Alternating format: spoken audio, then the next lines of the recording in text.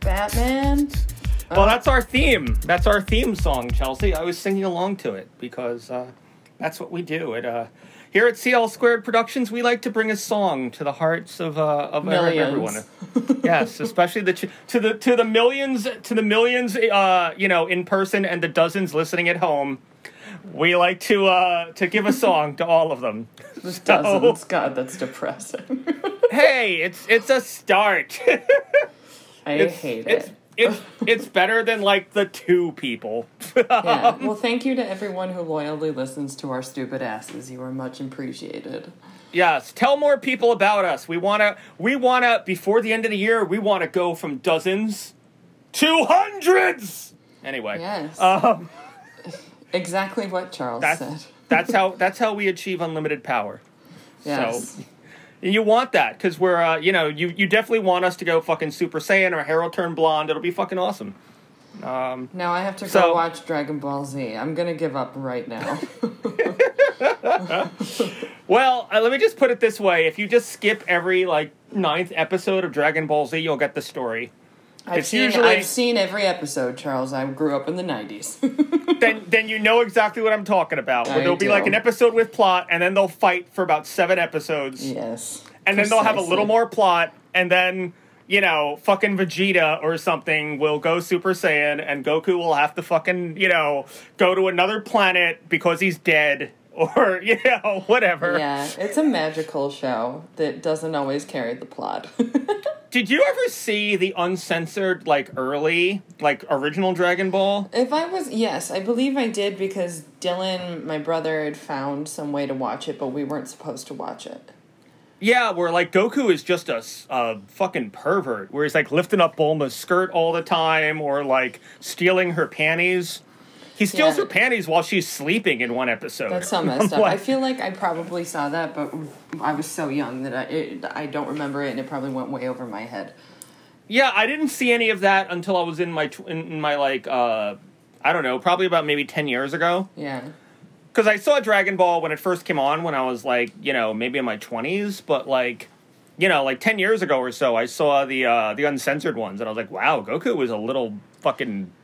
Not even a pervert, he's basically sexually assaulting, Bulma, so, like so many people in Ichi the Killer. Well, we'll get to that, which is... Well, speaking of which, Ichi the Killer is our film for this week. That's why we were talking about Dragon Ball. It all ties together, because we were talking about anime, which is Japanese, and now we speak about a Japanese movie by Takashi Miike. Not Takashi Mike, What Culture. Anyway, Yes. By Takashi Miike, came out in 2001. That's what I was wondering. I was like, what year did this come out? I didn't want to look up anything about this movie before I saw it, because I know that you loved it so much. Yeah. It came out in 2001. I don't know what year I saw it. For a long time, it was not available. I actually had a pirated copy of it because no distributor in America would touch it for 10 years. And now it's on Shudder. You watch it on Shudder, everyone. now it's everywhere, but for a long time, that and Battle Royale were films that you would see on a videotape or something that was a third-hand copy. Yeah. Ichi the Killer was we all heard about it, when it first came out, and it was this is the most fucked up movie, and it'll never come to America. It was really messed up. I told my mother about it this evening, and she was like, I'm good. And that's my mother who introduced me to horror, so it's kind of shocking. Well, that's the thing. It's not a horror. It's incredibly gory, but it's not a horror film. Mm-mm. It's it's kind of like a mob action comedy, if anything, but it's incredibly gory. I don't even think I could put it in a specific genre, but it's horrifying. It's a Miike film. Some of the things that happen. It's a Miike film. That's the way to describe it. Yes. We'll have one other Miike film during this, and you'll get to kind of see that he's just... So, before we start, James Gunn, who directed Guardians of the Galaxy and Slither and all these other cool movies, had a theory on Takashi Miike that I always loved. Oh. That he feels that Takashi Miike actually hates being a director and is constantly trying to get fired, but everyone just looks at his ideas and goes, oh my god, that's brilliant, go with that. So he just ends up being hilarious. Yeah, everyone just ends up calling him a genius, but his whole goal is really to get fired because he hates being a filmmaker. And is that maybe why some of the things in this film happened? I don't know. So, by the way, also if you've seen Hostel, Takashi Miike actually has a cameo in it. Oh, really? I just watched that for the first time like a month ago.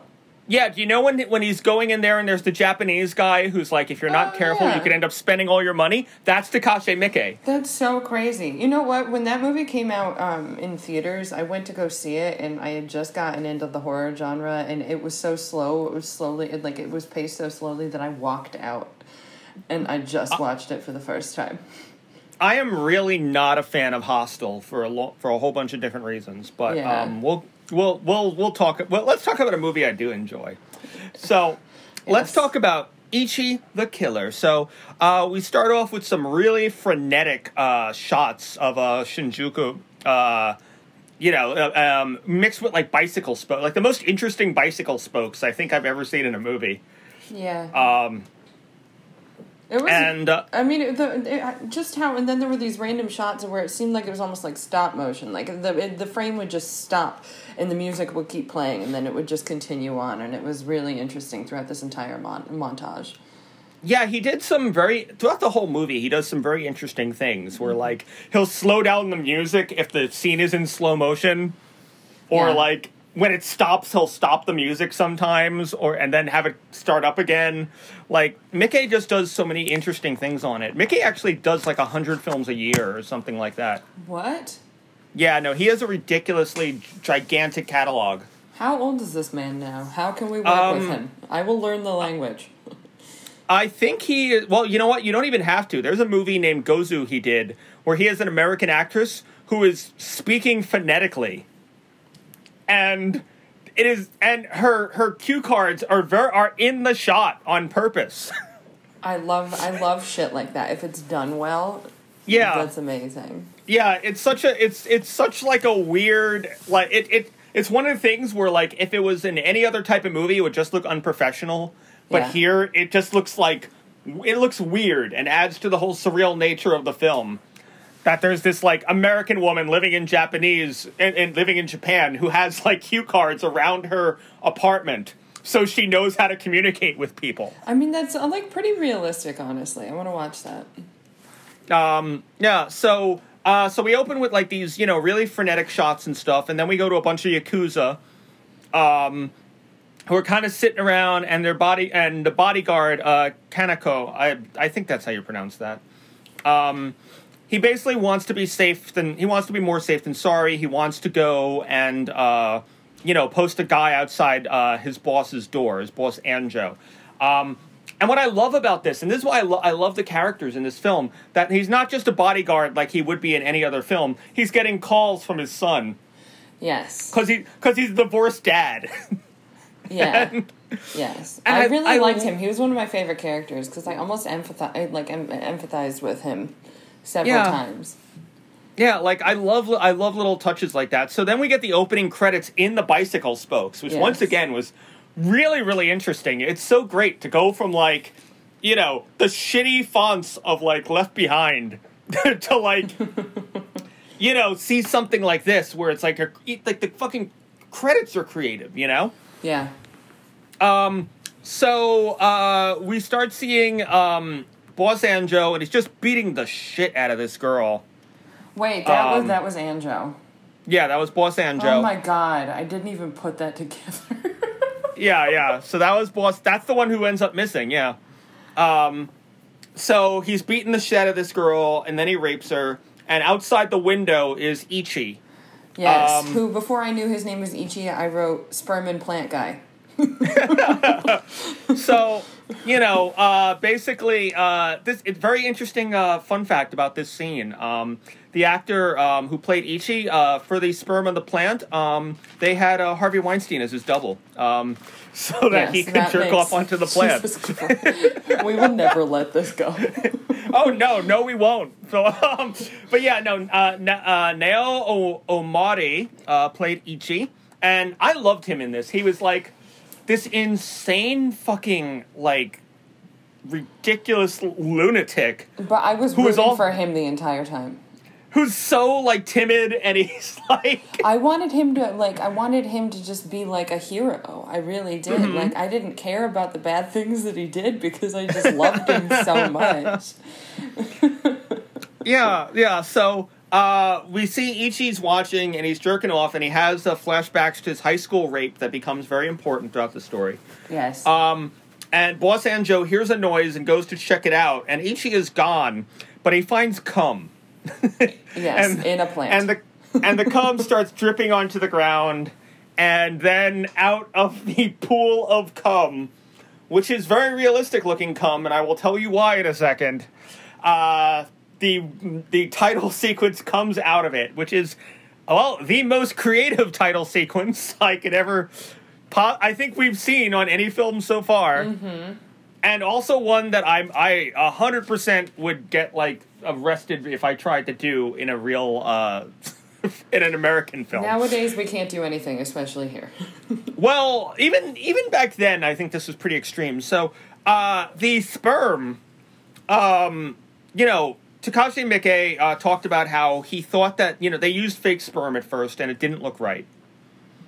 So he got the idea of, well, what if we use real sperm? Now, you notice there's a whole lot of sperm there. There's a ton of sperm there.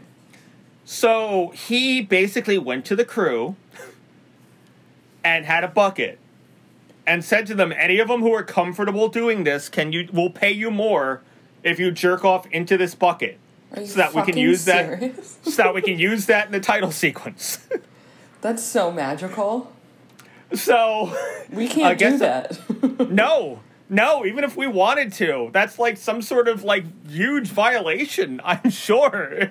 Yeah, now I want to do it though. Well, I don't know. I'm not sure if our crew would like it. Here's a bucket, all you should jerk off into. Please masturbate into this. So, but yeah, that's the only thing I feel bad for is the fucking PA who had to clean that later in the day. Oh God, you're right. I would just get a hose. I hope that's what they did. Yeah. I never heard how they cleaned it up, but I certainly hope that... I'm sure you can find it on the internet somewhere.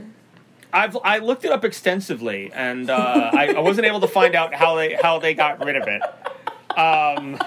It's just the craziest thing to ever hear you say. I looked it up extensively. Well, I did, because that was my whole question of, did some poor PA have to fucking, like, clean this up? Yeah, right. Or did they just hire some guy who worked at a peep booth or something? Well, based on the whole, idea of this world in this place in Japan, there are so many seedy people and so much violence that I'm sure that, if that's in any way realistic to the time, that they could have gotten someone that they could have just hired to do that, yes. So speaking of cleanup crews, we go to... Yes. God, how did you even pronounce this guy's name? Inui or whatever? I don't know. But he was shooting up. I wrote shoot up guy. Yeah, so he's... I'll call him Kano, because that's what the character's name eventually is revealed to be. Yes. So Kano wants to shoot up, and his boss, Gigi, and his partner, Long... are telling him not to, and I love that he grabs the phone from Long, because Long is trying to call this girl that he pimps out named Mew who becomes very important to the plot later on. Yes. There is, there's just this great shot. So then we meet Kakahara, and Kakahara is this Yakuza with blonde hair, played by Tadanobu Asano, who you might know from Thor. Huh? Yeah, no, he was in Thor. He's the first one to get killed in Ragnarok. He's the first one to get killed by Hela. I need to rewatch that movie for so many reasons now, including he was just incredible. He was so scary. Oh yeah. So we find out that Boss Anjo, but there's this awesome shot. It's a CG shot, but it's still cool. Where he has he has a fucking Chelsea smile going on. Where it's cut from his cheek to his mouth, and he has piercings that hold his cheeks together. And there's a scene of him smoking a cigarette, and there's smoke coming out from between the two slits in his mouth like they're gills or something. I'm really sad to learn that that's CGI because it was one of my favorite shots of the whole thing. I was like, wait, what? There's a bunch of CGI shots in it, but they're good. But like they did some really cool. Like I think they did the right thing. They mixed them with practical. Yeah, I agree. It wasn't too much of one or the other. Yeah, like when they show like the rooms filled with body parts or whatever, they went to a butcher shop. Oh, really? Like those were real. Yeah, those are real organs that they used. Fuck. Because once again, Takashi Miike he tried using fake ones and didn't think they looked right. So they just went and spent like the Japanese equivalent of $1,000 at a butcher shop. Wow. And just cover. I can't imagine that's a set that anybody wants to clean. No. No, that's disgusting. Because imagine how many times they maybe had to like do that shot over again, like how many takes maybe, and then just how bad the meat smelled after a while. Yeah, no, there's in the it's been years since I heard the director's commentary for it, but I distinctly remember them talking about how much the room smelled. And at one point when one of the actors slips, that was actually just the actor slipping because it was just so gross with all the organs in there. I love that. That's what the like, especially when the editor and the director just agree. Like, yep, that's the take that we're choosing for the film. Yeah. That's the best. So we find out that boss Anjo is missing, and he took 3 million yen with him. Do you know how much 3 million yen is? Because I don't. No, I can Google it. Don't worry about it. Okay. I'm like, no, don't put me on the spot. Well, I know it might fuck up your recorder thing, so let's Moving on. Yeah, so the boss is missing, and then the big Yakuza boss comes in. $28,608. Oh, that's not very much. No, it's not. No. Still, if someone steals $28,000, you're not just going to be, it's only $28,000. What the hell? I can find that between the cushions of the couch. Yeah, right? So. That reminds me I should go through my couch. Anyway, moving on. Yeah, no, we shot Teresa and Allison for less than $28,000. So, yes. So the big, and the big Yakuza boss comes in. I love the big Yakuza boss. I don't remember what his name was, but I love how he's just unwell. And which one is that? That's the dude carrying the hourglass with him. Oh, yeah. Who always looks like he's about to, like, die. Mm-hmm. I love that guy. I really do. So, then we meet Karen. Yes. And Karen's... There's so many interesting characters in this film. Karen's fascinating. She speaks in English part of the time, and that's really interesting because she's the only character that does that. Well, here's the thing. Karen isn't just speaking in English and Japanese. Karen is speaking in English, Japanese, and Mandarin. In Mandarin, yes. Yeah. So I love that Karen... Because the actress herself was like Miss Hong Kong or something like that. Oh. So she legitimately spoke all these different languages. That's so cool. She was great. Yeah. If I recall correctly, she said that Japanese was not even like a language she was particularly good at. So she had the idea of what if she kept switching back and forth. And the lines that she did in Japanese were the lines she was comfortable with saying in Japanese. Oh, cool. And then the other lines were like, she said she's more comfortable speaking in Mandarin or English. So she would speak in those. That's amazing. Yeah. So we find out the cleanup crew are outcasts of the of the various gangs. Yeah, like either people who were kicked out of the gangs. And they just clean up. They clean up after Ichi. Yeah, and basically, Kakihara goes up to Gigi, who's kind of the leader of the outcasts, and is like, if you find out anything about Boss Anjo, let me know. And Gigi just gives this obnoxious fucking smile, and it's fucking great. Yeah. And we also find out that Ichi is a really shitty waiter.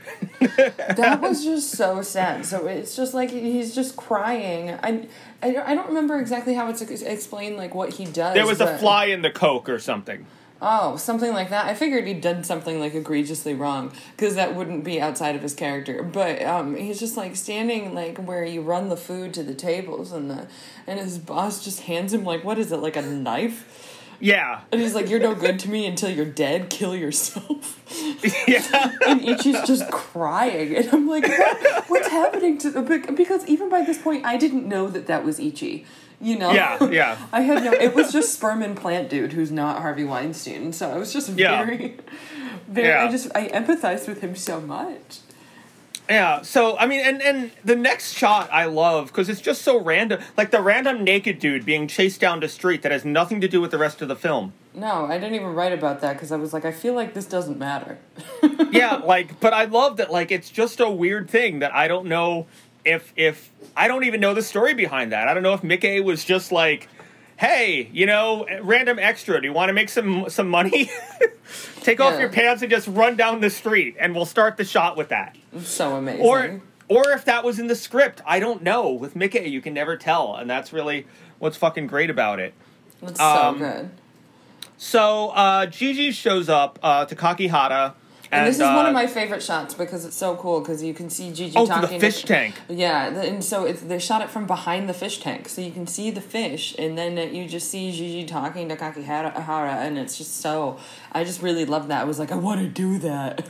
Yeah, I was going to say, I was watching that shot, like, because, you know, last time I saw the film, I wasn't a filmmaker, so I'm, like, watching it, and I'm like, you know what? I don't give a fuck. I want to rip that shot off. Yeah. I want to, if fucking Tarantino can do it, so can we, you know? So, like, because it's such a good shot, and I love it so much. It's so cool. Yeah, so Gigi's there talking to Kakihara, and I love how both their coverage is through the fish tank. Yeah, it was so good. Yeah, and so Gigi's there spreading rumors that Mr. Suzuki is the one who kidnapped Boss Anjo. Yes. So Kakihara basically kidnaps Suzuki and hangs him from fish hooks. Yeah, just hangs him from giant hooks, just suspended from like every place on his back, and it's just like absolutely horrifying to watch. And the dude and didn't do this.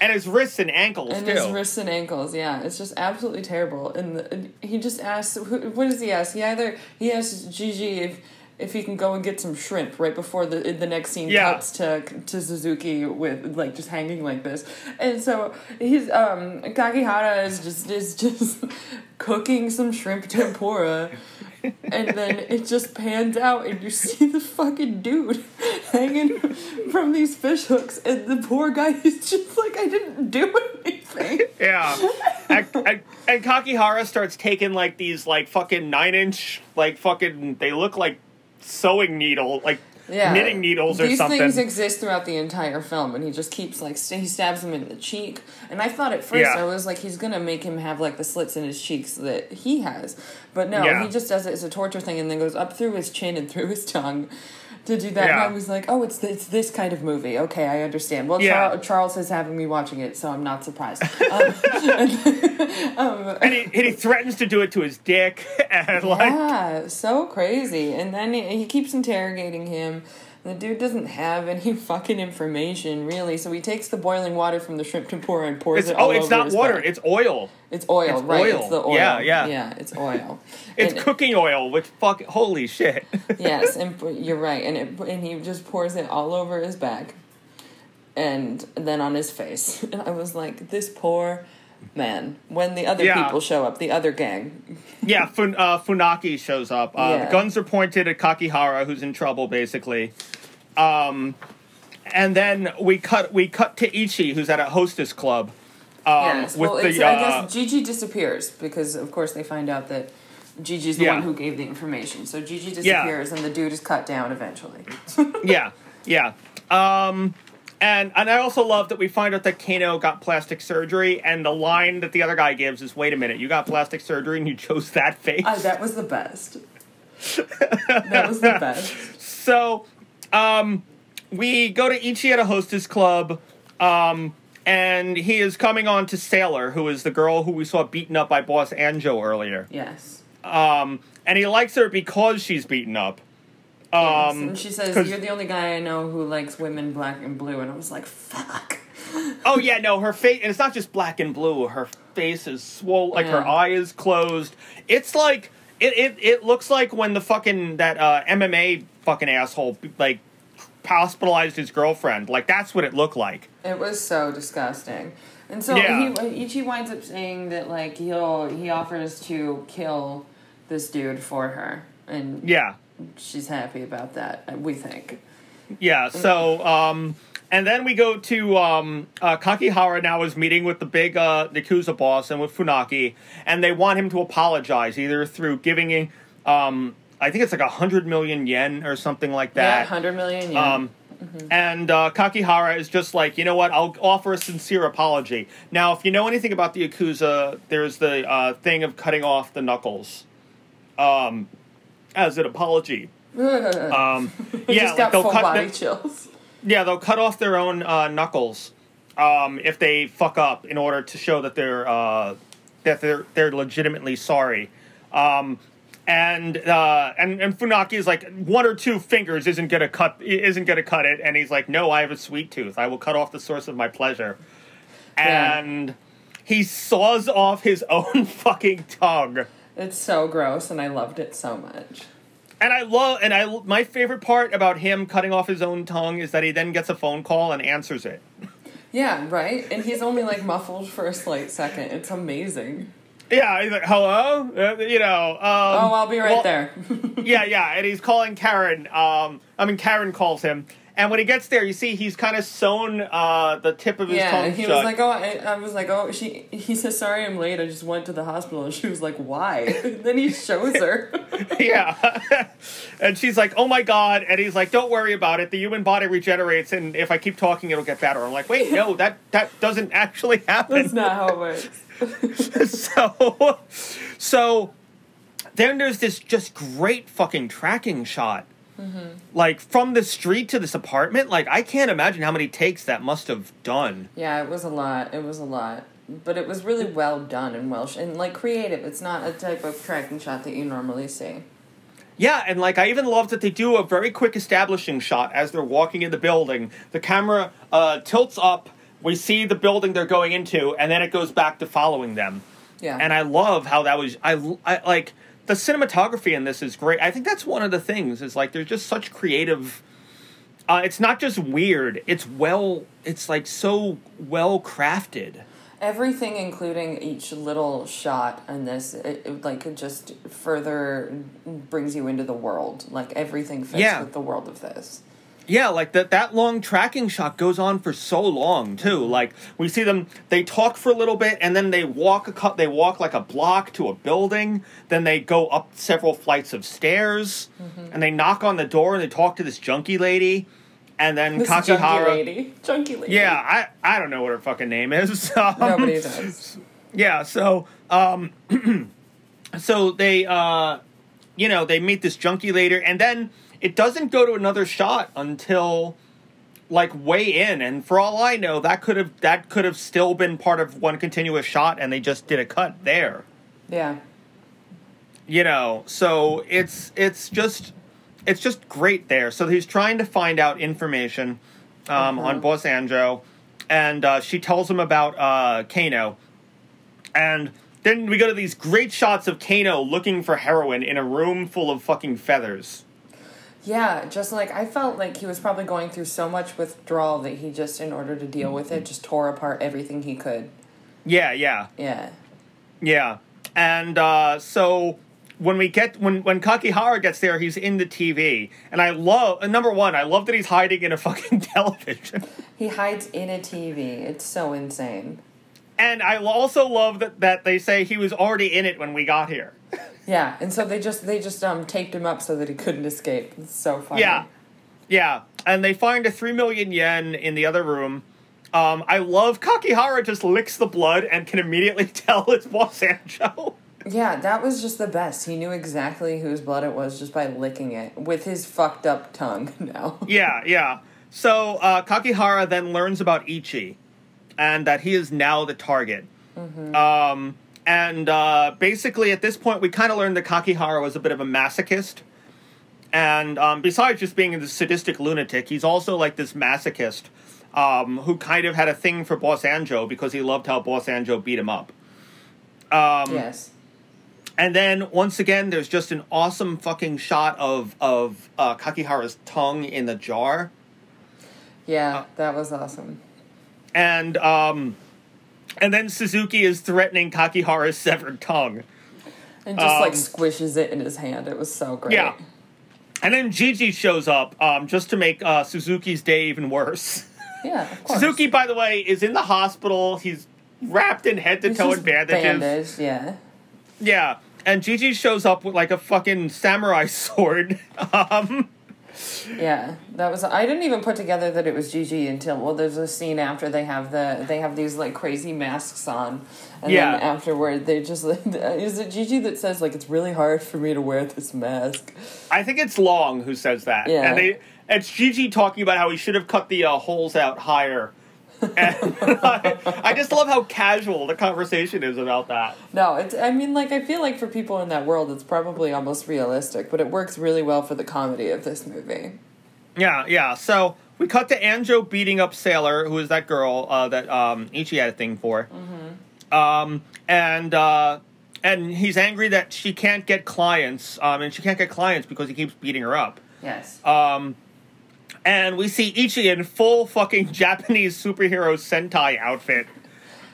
His costume was amazing. Yeah, and it's like something directly out of like Kamen Rider or something like that. Like it's right out of like a fucking live action. Like it's one step above Power Rangers, basically. I thought I was like the Power Rangers wish that they had this. Yeah.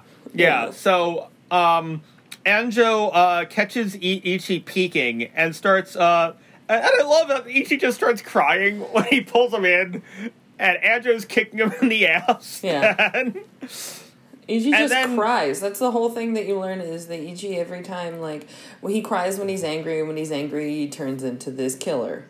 Yeah. Yes. And Ichi has these, like, razor-tipped fucking blades in his shoes, and he cuts Anjo in half with them. Just completely in half, head to toe. Yeah. And Anjo just stands there like, what just happened? And then splits apart. Yeah. And here's once again where they used practical with CG. Because him splitting in half was CG, but the organs that spill out of him were all practical. Those are probably more real organs they got at the butcher shop or something. Yeah, without a doubt. And Ichi gets like a giant boner and starts playing with himself after cutting Anjo in half. It's so fucked.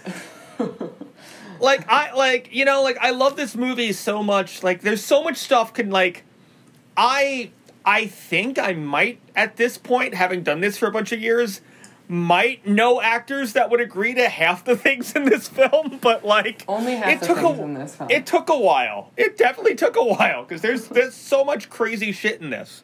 Yeah.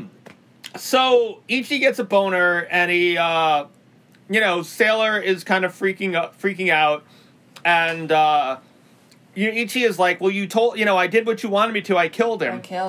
Yeah. And then she's like, from now on, I'll beat you up.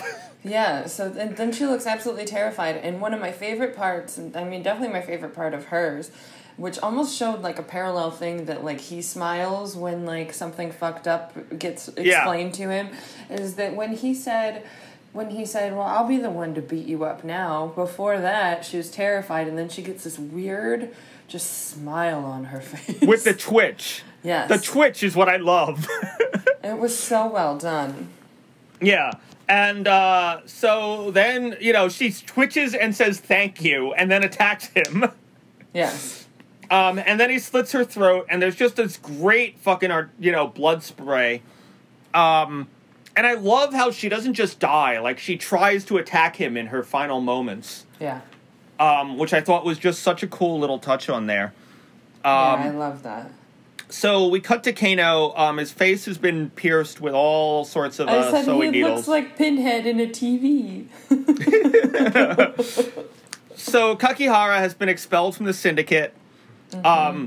And I love how he's so dangerous that when he takes out his little pin to give it back, everybody gets ready to pull their guns out on him. Yeah, it was awesome.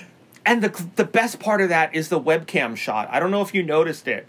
I probably didn't know. Yeah. How the guy on the big boss on webcam is hiding behind his shower.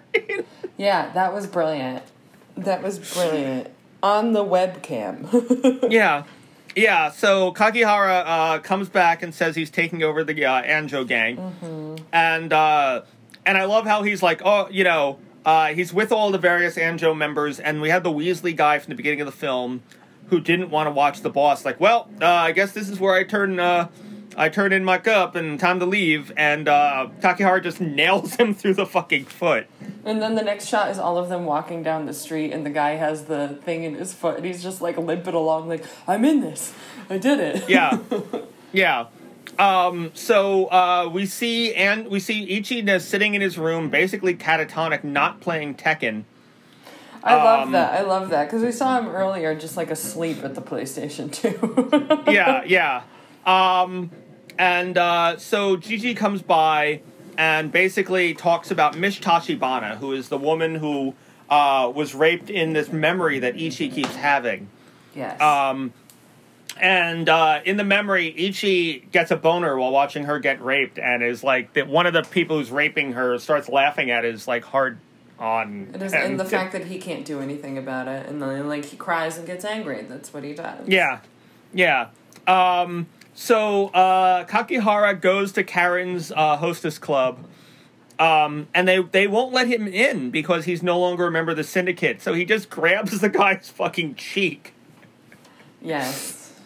And starts pulling, and then Karen joins in, and there's this awesome scene of the two of them just flirting while ripping this guy's fucking, like, cheeks off. Yeah, I love that very much. They're just, like, ripping, and because of her nails, her side of the cheek that she was pulling is just bleeding because her nails are so long and sharp. Yeah. It was awesome. Yeah. So then we go to Ichi on his bicycle, and he sees Kaneko's kid who's getting bullied. Yes. And we find out that Kaneko was a former cop who lost his gun and got fired from the police force. So that's why the kid is getting bullied. Takashi, I think is his name. I wrote it down somewhere. Yeah, I think that's his kid's name, yeah. Takashi. Mm-hmm. One of the other kids knocks over Ichi's bike, and then Ichi basically breaks the kid's ribs. And I love how you don't see it, but you just hear the kid moaning in pain. The kid's just like, you just like, he runs off with his bike, and you hear the kid going, for like an extended period of time. And I was like, yeah. I love this movie so fucking much. You do. So then Karen is beating on Kakihara. And Yes, and he's like tied himself up in chains. That's like, and he goes on about this whole thing, saying that like he's trying to teach her about how if you're gonna hit someone, you have to do it with. You have to learn how to stop feeling bad for the pain that you're giving them and just focus on the pleasure that it's giving while you give them pain. Mm-hmm. Yeah, and it's just really, I loved that because I was like, what a fucked up relationship. Because what we didn't say is when they're tearing the dude's cheeks apart, Karen then goes on to say, I want to be your lady. I want to be your woman. So it's like, this is like her initiation to be his girlfriend. And I love that it doesn't work. She's like punching him in the face as hard as she can, and he's like, that's enough. Yeah, he says he's disappointed in her. I was like, what? This is abuse. So we then cut to Ichi killing a whole room of Yakuzas, and I love him just running into the room. Blood just starts flying out of the fucking room. And we see the guy's face sliding down the wall. It's just a whole face sliding. Yeah. Oh my god. And there's like blood and bodies and everything. And so Ichi runs from it, and I guess Takashi, right? Yeah, that's the kid's name. Yes. So Takashi sees Ichi running from it all bloody. Kakihara goes into the remains of the room. And basically this is where the story, I come to realize at this point it's a love story. It's a love story between what? Between Kakihara and Ichi. Because really, if you look at it, Kakihara is looking forward to his date with Ichi, where he can be brutally murdered. Yeah, he wants Ichi to kill him so bad. You're right. Yeah. So, let's see. I can't read my note here. I can't read my note here either. Yeah. I wrote, kill the bad guys. And then what happens next is that Takashi, he sees Ichi, right? And he goes to thank him. Yeah. He just tries to thank him, and Ichi just runs away. And of course, the little kid doesn't know who this dude is, so probably begins to idolize him in a way. Yeah. Yeah, and I love that in this scene also, when everyone is just dead, they're just so very much dead, and the fish are just chilling. They're fine. Yeah. That was my favorite part about that the fish are just like, we're still here. Yeah, they're fish. They don't even remember they don't remember a minute ago. In their lives, the room has always been bloody. It's so depressing. It's like, that's the crazy thing about goldfish, is like they only remember like a minute of their lives. So it's like, Exactly, that's true. And then he goes and he wants the police to help them, and everyone's confused by that. Kakihara wants that to happen, and they're like, no, we can just actually have them help us. We're not going to the police. Yeah. Then, so what I really like is that Ichi is basically like a psychotic puppy. You're right. Like if you really think about it, like like Kaneko goes and buys him lunch. We find out Kaneko is also an Olympic level marksman. But Ichi just has that Ichi's expressions are just awesome. Like you genuinely feel bad for the poor guy. Like he's just so. Seriously, that's why I was like, I don't care if you're supposed to be like an anti-hero or if you're just supposed to be this fucking maniac. I want you to win. Yeah. So we find out a lot of big events have happened at this restaurant. Kaneko was at this restaurant. Kaneko told his son about his divorce. He was hired by the Anjo gang there. Ichi, so then we find out Ichi basically doesn't want to kill for Gigi anymore. And Kakihara hires these twin detectives. And they're so fucking stupid. Saburo and Jiro. I hate them so much. So, I love these two characters. I thought one of my favorite parts comes later from Jiro. Sleuthhound Saburo is the one with the dog ears. Yeah, Jesus, this fucking dude. Oh my god. Is that the scene where this happened? No. Well, we're almost up to that. So, they talk about this Chinese pimp, which we already know is Long, and Miu Miu. So they kidnap Miu Miu. And meanwhile, Carrot and Gigi are playing mahjong, and we find out Ichi wasn't actually bullied. And that Ichi actually killed his parents, and Gigi basically made up this whole high school rape story. But he thinks he overdid it. Because it actually ended up getting... As far as the rape thing goes, he overdid it, Yeah, and we also find out that it's very likely that he might have given the same memory to Karen as well. Yes. So the detectives kidnap Miu Miu. Oh, they cut off her nipples. Like, it's just such and it's a very graphic scene where they pin her nipples down and then just slice them off. Yeah. On a table. It's so gross. So, they aren't really getting any information from her, so Saburo, puts on his dog ears. And smells her vagina and figures out where Long is. By smelling her vagina? Figures out where Long is. It's crazy. And I was like, wait, what?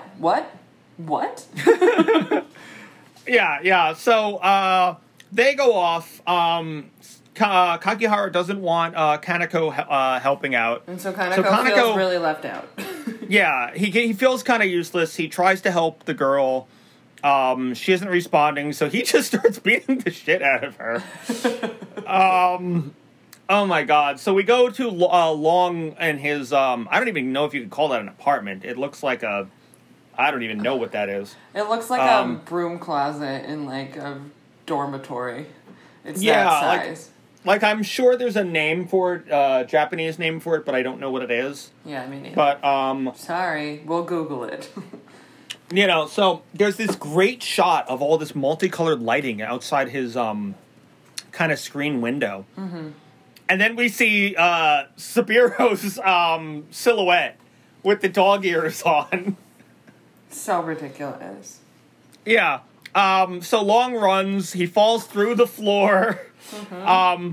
And I love that when he goes around the corner, Kakihara is just watering the plants outside. Yeah, he has this water bottle and he goes and he waters the plants and put the water bottle exactly where he found it. It's just normal. It humanized him in a way that I was like, but it made me dislike him even more, the fact that he was able to be a human for a moment. And of course it was all a ploy, but it was amazing. I love that he's just like, these plants look like they need watering. Yeah. I'm waiting to kill this guy, but those plants look very thirsty. So the plants didn't do anything. Yeah, so, basically Long starts baiting Kakihara, and he starts beating him up, and Kakihara is basically like telling him to put more effort into it, because there's no love in your punches. There's no love in your punches. And then Kakihara takes his piercings out and catches Long's hand in his mouth. His whole fist in his mouth. Yeah, and then bites the skin off his hand. Yeah, he's like filleted at this point. Yeah, it's so amazing.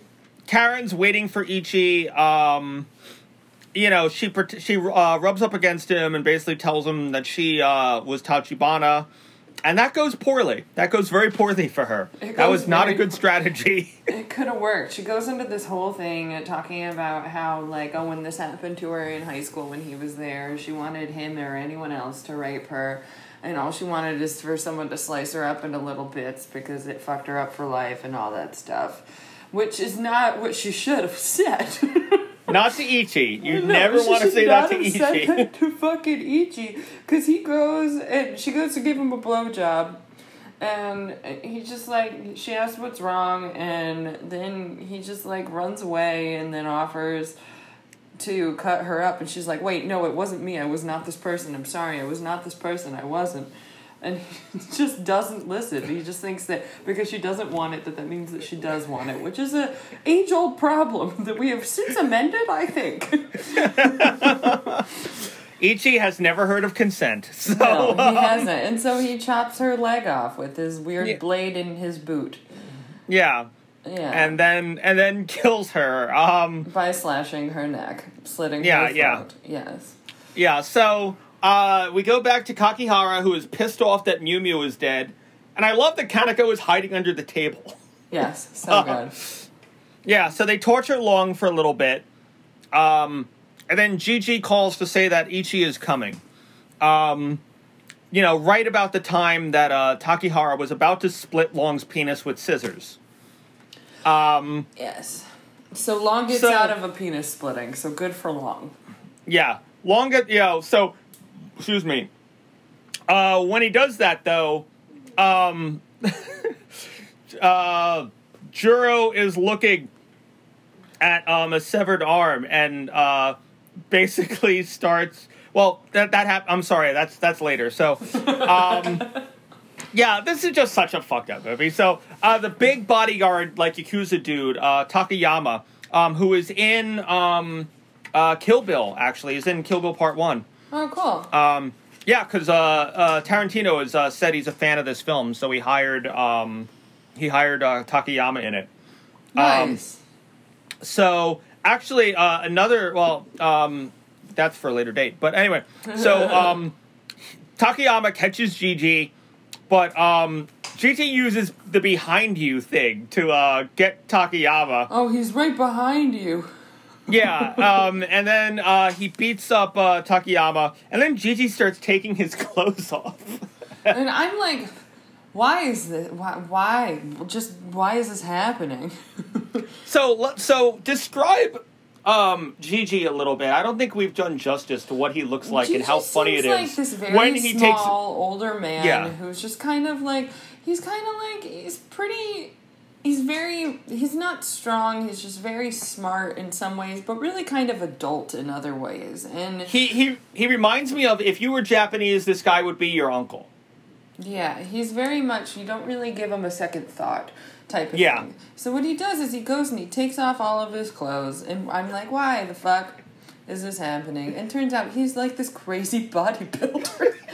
Yeah. And he's fucking massive. And he just growls like, "Arr, Yeah, like they basically like hired a bodybuilder and then just CG'd the actor who plays Gigi's head onto his body. It was hilarious. I loved it. And he like, you know, walks up to fucking Takayama and just rips him fucking limb from limb. Yeah, he does. Like, breaks every bone in his body, and then winds up like throwing the body against the door where Kakihara and people are. And that scares them.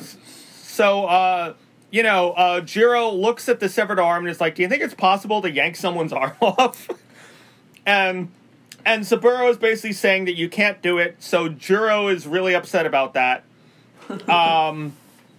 And for some reason, Gigi starts giving Ichi even more twisted narrative that Kaneko is his long-lost brother.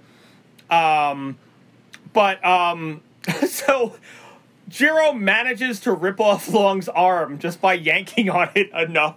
I was like, what? Yeah, he was just like, you think I can do this? I'm gonna do this. Just yeah. And I love that he goes up to Long and asks him, "Do you think it's possible to do?" And he goes, "No, it's impossible." That's what. And he's like, "Well, hold on, let me give that a try." Let's find out. Yeah. So Ichi kills him. Kakihara and Saburo come back. I love that that Saburo can tell exactly when Jiro dies. Yeah, and he gets all upset. He was like, "Oh, I wanted to kill him someday." Yeah, and it's very obvious Kakihara is in love at this point of the movie. He's just totally in love at this point. So, Ichi kills Saburo and starts chasing at Kakihara, and there's this great wide shot of Kaneko, Ichi, and Kakihara all running in 3 different directions. Yeah, it was awesome. In this, like, apartment complex thing. And they end up running up to the roof for this basically what's going to be the big, epic rooftop battle. Roof face-off. Yeah, oh my god, I love, like, the use of slow motion. And, like, it goes from frenetic to slow motion. Yeah, it does. And they slow down the music when that happens, too. Yeah. And, so Kakihara, is basically cornered by Ichi. And it's like going to be Kakihara is super excited. Like, this is the fucking love of his life, like, basically in front of him. Yeah, I think that makes sense now that you say that, like, he's in love with him, because earlier in the scene he says to, I forget who, right before this scene, he says, "I'm scared." And I think that maybe it's because he just knows that it's coming, that the inevitable is coming from the person who he's the most obsessed about. Yeah. So, and he says he's not even scared about getting killed. He's scared about how, about being disappointed by how excited he is by this. Yeah. Yeah. So,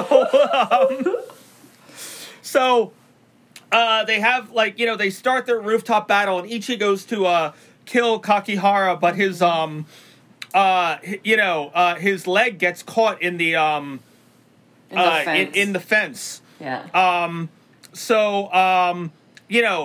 It looks like there's going to be another crazy epic move, but then Kaneko interrupts and shoots Ichi twice in the knee, and after Ichi's like, why have you done this to me? Again, thinking that it's his brother this whole time. Yeah, and I love how disappointed Kakihara is by this.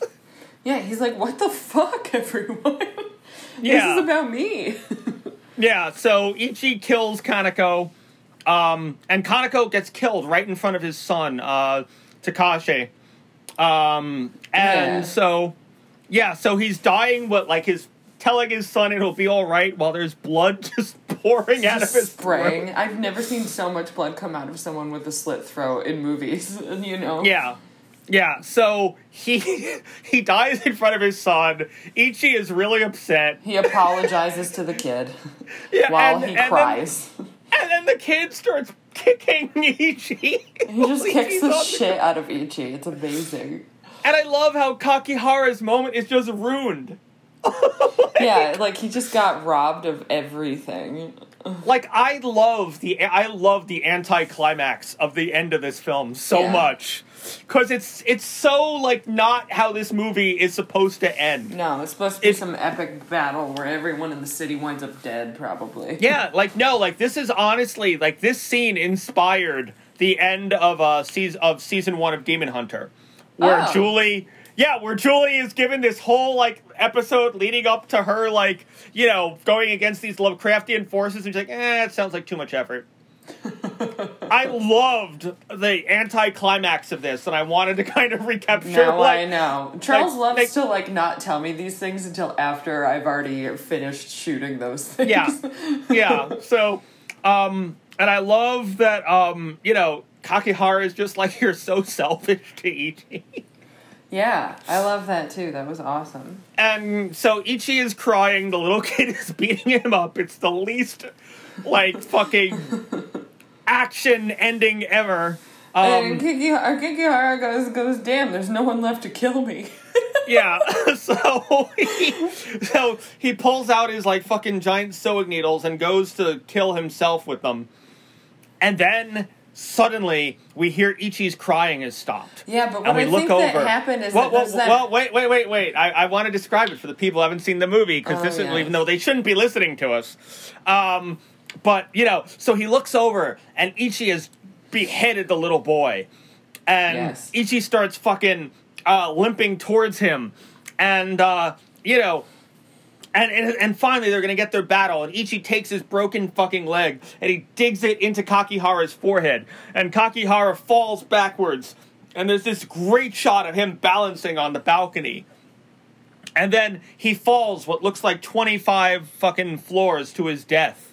Yeah. So then we cut to Gigi, where Gigi goes over to Kakihara's body, and there's no wound on his forehead. Yeah. So what we kind of, you know, it's kind of ambiguous as to what happened, but from listening to the commentary and the director, basically, Kakihara killed himself. And all of that whole little sequence was his fantasy. Oh. while he jumped off the roof. That makes sense. Yeah. Well, you know what I was going to say, when he puts the needles in his ears and stuff, he goes to... What I loved about that is that he doesn't kill himself, but he deafens himself, and so he becomes deaf and can't hear anything. Yeah. And he just... Yeah. You look in his face, and it's such bliss. Like, the love that he's caused himself with the pain.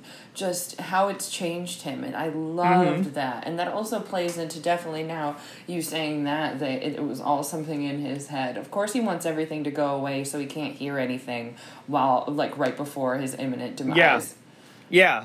So we then cut to Gigi has been hung, and we see a bunch of kids, and it looks like Ichi's walking with them, but they very quickly cut to Kashe.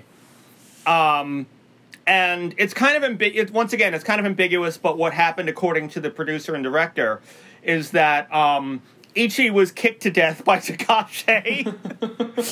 And then Gigi tried to do the same thing to Takashi, to raise him as the next Ichi. But he eventually turns on Gigi and hangs him. That explains the ending way better than what I thought it was. Well, what did you think? Like, I had a different interpretations of it myself for a while. I didn't think about Takashi even being in that group of kids. I just thought that Ichi had healed and time had passed and he hung Gigi. That's what I thought. Yeah. Yeah. But yeah, it's Takashi, and basically Takashi became the next Ichi. That's the next Ichi, and that's why. So it's like years later that he basically kind of turns on Gigi. Yeah, that makes sense. And then that's the end of the movie, and I love how the credits just kind of like are going from different directions. Yeah. And it's just, you know, like there's just I like overall, like this is in my top 5 movies ever. Like I love Ichi the Killer so incredibly much. He does, and you can tell because this will be our longest podcast to date. I don't know. We spoke about The Postman for a long time. Why did we do that? Well, it's because that movie was way too long. Yeah. That movie was about an hour longer than this fucking movie. Yeah. Yeah. But, so what did you think of it, Chelsea, overall? I really enjoyed it. I wish that I had had the time to watch the entire thing in one sitting because I would have enjoyed it more. I definitely understand why it's one of Charles's favorite movies, and it was thrilling for me to not know what was going to happen next, but assume that there was going to be some disgusting gore. So that was fun. Yeah, and I think it's very intricate. These little B plots come out that you don't think are going to be important, and then you're like, oh shit, it tied in the end. It was very smartly written. Yeah, Ichi, I first saw it, I don't remember the year, it might have been 2002, it might have been 2003, but for a year I remember it was just like this crazy movie that we thought we'd never get in America. And there used to be, I don't know if they still have it, but there used to be this annual film festival in New York that would show all these movies that would never come to America. And that's how I first saw Ichi the Killer, was at one of those. That's amazing. Do they still do that? I want that. Yeah, I don't know. Well, I don't think they did it. If they're still doing it, they didn't do it this year because of COVID. Oh well, yes, duh. But exactly. But it used to be. I think on like 2nd Street or something like that. That's cool. Yeah, 2nd Street and 1st Avenue or something like that. There used to be like a. It didn't even look like a theater. It was basically like an art house, but they had a theater in there. That's awesome. Like I've seen movies twice there. Cool. Ichi the Killer was the first one. And it was great to like see Ichi the Killer in a theater. Yeah. With like fellow like people who, like we had only heard about this movie for like the last year or two. It was like an urban legend that you weren't sure if you'd ever get to see. Yeah, and the funniest part was I remember after we came out of it, we're like, yeah, I can definitely see why we're never going to put that on DVD. Yeah. But, and that's one of the things I love about it, is that it pushes, like, there's so many things in there I don't think you could do. Definitely not an American film. No. It's one of the things about Mickey is able to get these incredibly, and what I love about it is it's not just like a trauma film where everything's just weird, but the acting is shitty. It's well acted. The cinematography is amazing. It's such a well put together movie, and you normally you kind of have that choice between you can have a weird film or you can have a really wonderful artistic film. And I think that's one of the things I love about Mickey, is that he's able to combine those two. Yeah. It really, in a way that you don't wait see. To see more of what he does, of what he's done. Well, he is not going to be our next film, but we are going to stay in Asia for our next film. Our next film is going to be a South Korean film. Okay. By the name of Sympathy for Mr. Vengeance. Yeah. So, I'm embarrassed that I don't know the director's name offhand right now, but I will send you the info. Amazing. And we will watch it. And it's the first of the Vengeance trilogy. Oh, it's a trilogy. So exciting. Yes. So, which I actually saw part 2 first, but it's still, it still worked. Can't wait. Yeah, so we want to thank all of you. Yeah, thank you, all dozens of you, for listening. Tell all your friends. And tell your friends. You should also watch Ichi the Killer if you have a strong stomach and you can deal with some of the crazy shit that we've talked about. You definitely need a strong stomach. And my second break today, I watched a chunk of it, and it was during lunch, and I sat down and I heated up my delicious leftover sourdough flatbread and something, I forget. Oh, it was when the face was cut off and it was just it sliding down the wall. And I went and I was going to take my first bite and put my teeth down on the flatbread and just took it right back out and put it back on the plate and put the plate aside. So you definitely need a strong stomach, but good thing you didn't know how the title sequence was done with the cum bucket. With the cum bucket, seriously. Yeah. So, but yeah, man, I just keep thinking of the scene with Sleuthhound Shapiro. I'm trying to imagine an actress. You give her this. Yeah, he's gonna sniff your vagina. We're gonna cut off your nipples. We're gonna torture you, and then when someone tries to help you, we're not going to let it happen, but before that, someone's going to sniff your vagina in order to find out the exact location of your pimp, just so you know. Yeah. Now, you're going to be nowhere you won't be nude, but you'll be wearing pantyhose. And his face will be, his nose will be literally right in your crotch. So I hope she was paid in whatever equivalent, in 3 million yen. Yes. So, but yeah, so check out Ichi the Killer. Chelsea, where can people check that out? You can check it out on Shudder. That's where I watched it. So if you don't have a Shudder subscription and you listen to our stuff, then you're stupid. Get one. Shudder really should be giving us some sort of code so we can give people a discount. Probably. Get on that Shudder. Yes, it's on Shudder. And you can find us at CL Squared Productions on Instagram. Mm-hmm. And you can find me on Instagram at charles.d.lincoln. And I am on Instagram at chelsea.lesage. There you go. Yes, we also have Twitters, but I don't do anything on Twitter. So not me neither. That's how you can get in touch with us. And I hope you have enjoyed our podcast, and I hope you check out Ichi the Killer and watch it and go, what the fuck is wrong with them that they like this film? Again, in Charles's top 5 films. Yes. Top 5 films of all time, people. Anyway, so this has been us, and tune in next week where we will handle Sympathy for Mr. Vengeance. Bye, everybody. Bye.